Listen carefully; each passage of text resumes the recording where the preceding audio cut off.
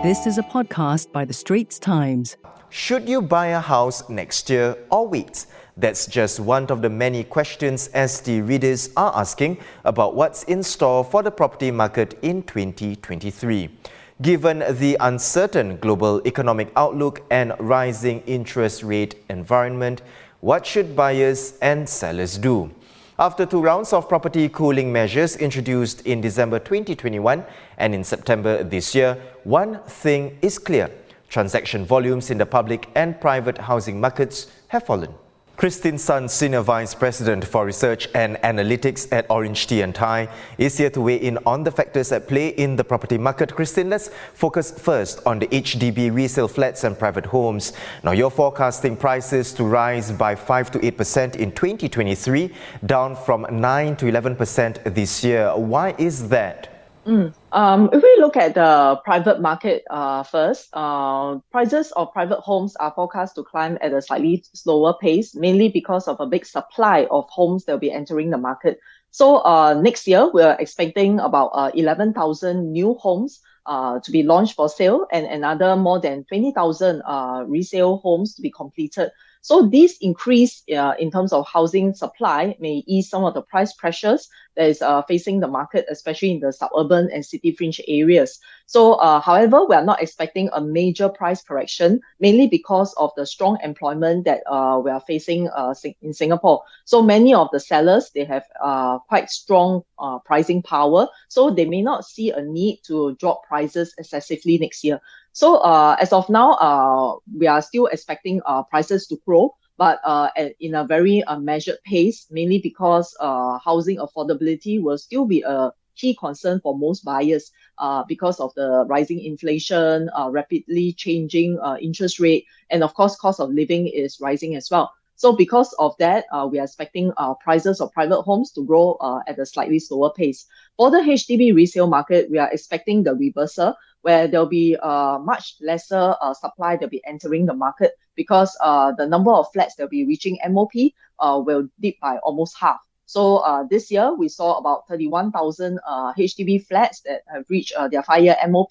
And for next year, we're expecting about 15,000 flats to reach MOP. So the slower supply may be entering the market. However, we are not expecting prices to drop excessively.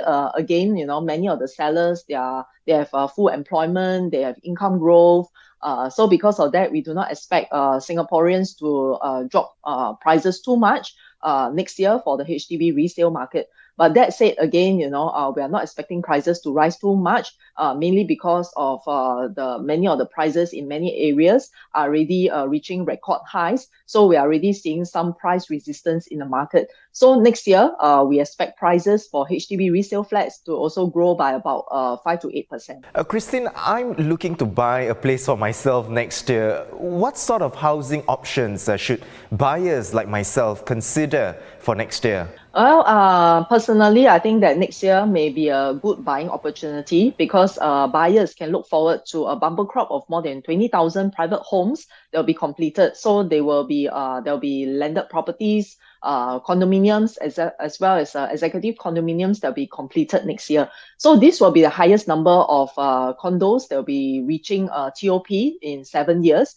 And with half the completions in the outside of central region or the suburban area. So this may ease some of the supply crunch that is facing the market right now and that has caused prices to rise steeply in the mass market segment. So for next year, at least I think price growth will slow down slightly and buyers will have more options. For example, there'll be quite a few mega projects that will be completed, including projects like Treasure at Tampines and Florence Residences. For those people who are looking for homes in the city fringe, they will also have about 6,600 new homes to be completed to look forward to. So some of these projects that are still selling in the market right now are Revere.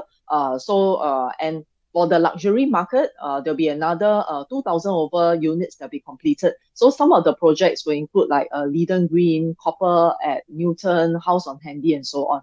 So these are new properties that will be completed soon. But for those people who are looking for brand new properties, there will be about 11,000 new homes that'll be launched for sale, and there'll be about 45 projects to choose from. So some of these are actually quite large. For example, some projects like the Continuum or Lentor Hill Residences and so on, there are about 500 units or more. And some other notable projects that they can look forward to will be like the Botany at Dairy Farm, or there'll be some parcels, land parcels at Lentor as well, because we know that Lentor is an up and coming region. In the luxury segment, there will also be a few high profile projects that will be launching, and some of them will be in District 1 and 2. So that will include the redevelopment of AXA Towers, former Maxwell House, and Marina View Whiteside. Let's talk about the rental market now. What is the outlook for the rental market, Christine? Do you see prices stabilizing in the next few months? Yes, I think with supply coming into the market, especially for the private residential market, rents are projected to stabilize next year, mainly because rents already have very reason to record highs this year. And some of the people or some tenants are already feeling certain resistance towards further price or rents increase. So with that, there'll be more supply coming in, and there'll be more intense competition for tenants. So this will help to rein in some of these runaway rental prices that we've seen this year. So, however, I think these factors may still not be sufficient to cause rents to fall too excessively, mainly because landlords have the holding power, and as well as they are also facing rising costs of living. There'll be higher property taxes, and as well as increase in terms of mortgage payments as well. So the net effect may see rents rising maybe slightly slower at about 13 to 16%, because this year we are projecting rents to even increase up to 30% for the whole year. For the HDB rental market, we are expecting the demand to still be robust, because there is the entry level of leasing units or people who are looking for affordable rents. So many of these people, like for example, employment pass holders, work pass holders, or even expats, they are expected to come into Singapore. And right now, with the reopening of mainland China, so we're also expecting some of these people to come into Singapore to rent. So, and that will benefit both the private and HDB market. So for the HDB market, we are expecting rents to also rise at a slightly slower pace of between 15 to 18%. And for both markets, we are also expecting the leasing volume to dip slightly, although more people will be renting, but because the housing stock will continue to decline.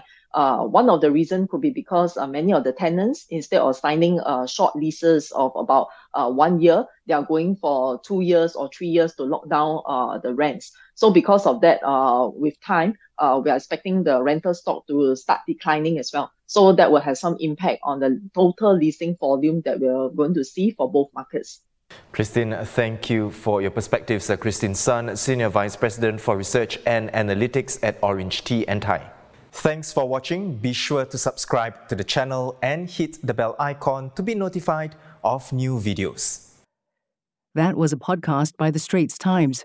Send your feedback to podcast@sph.com.sg.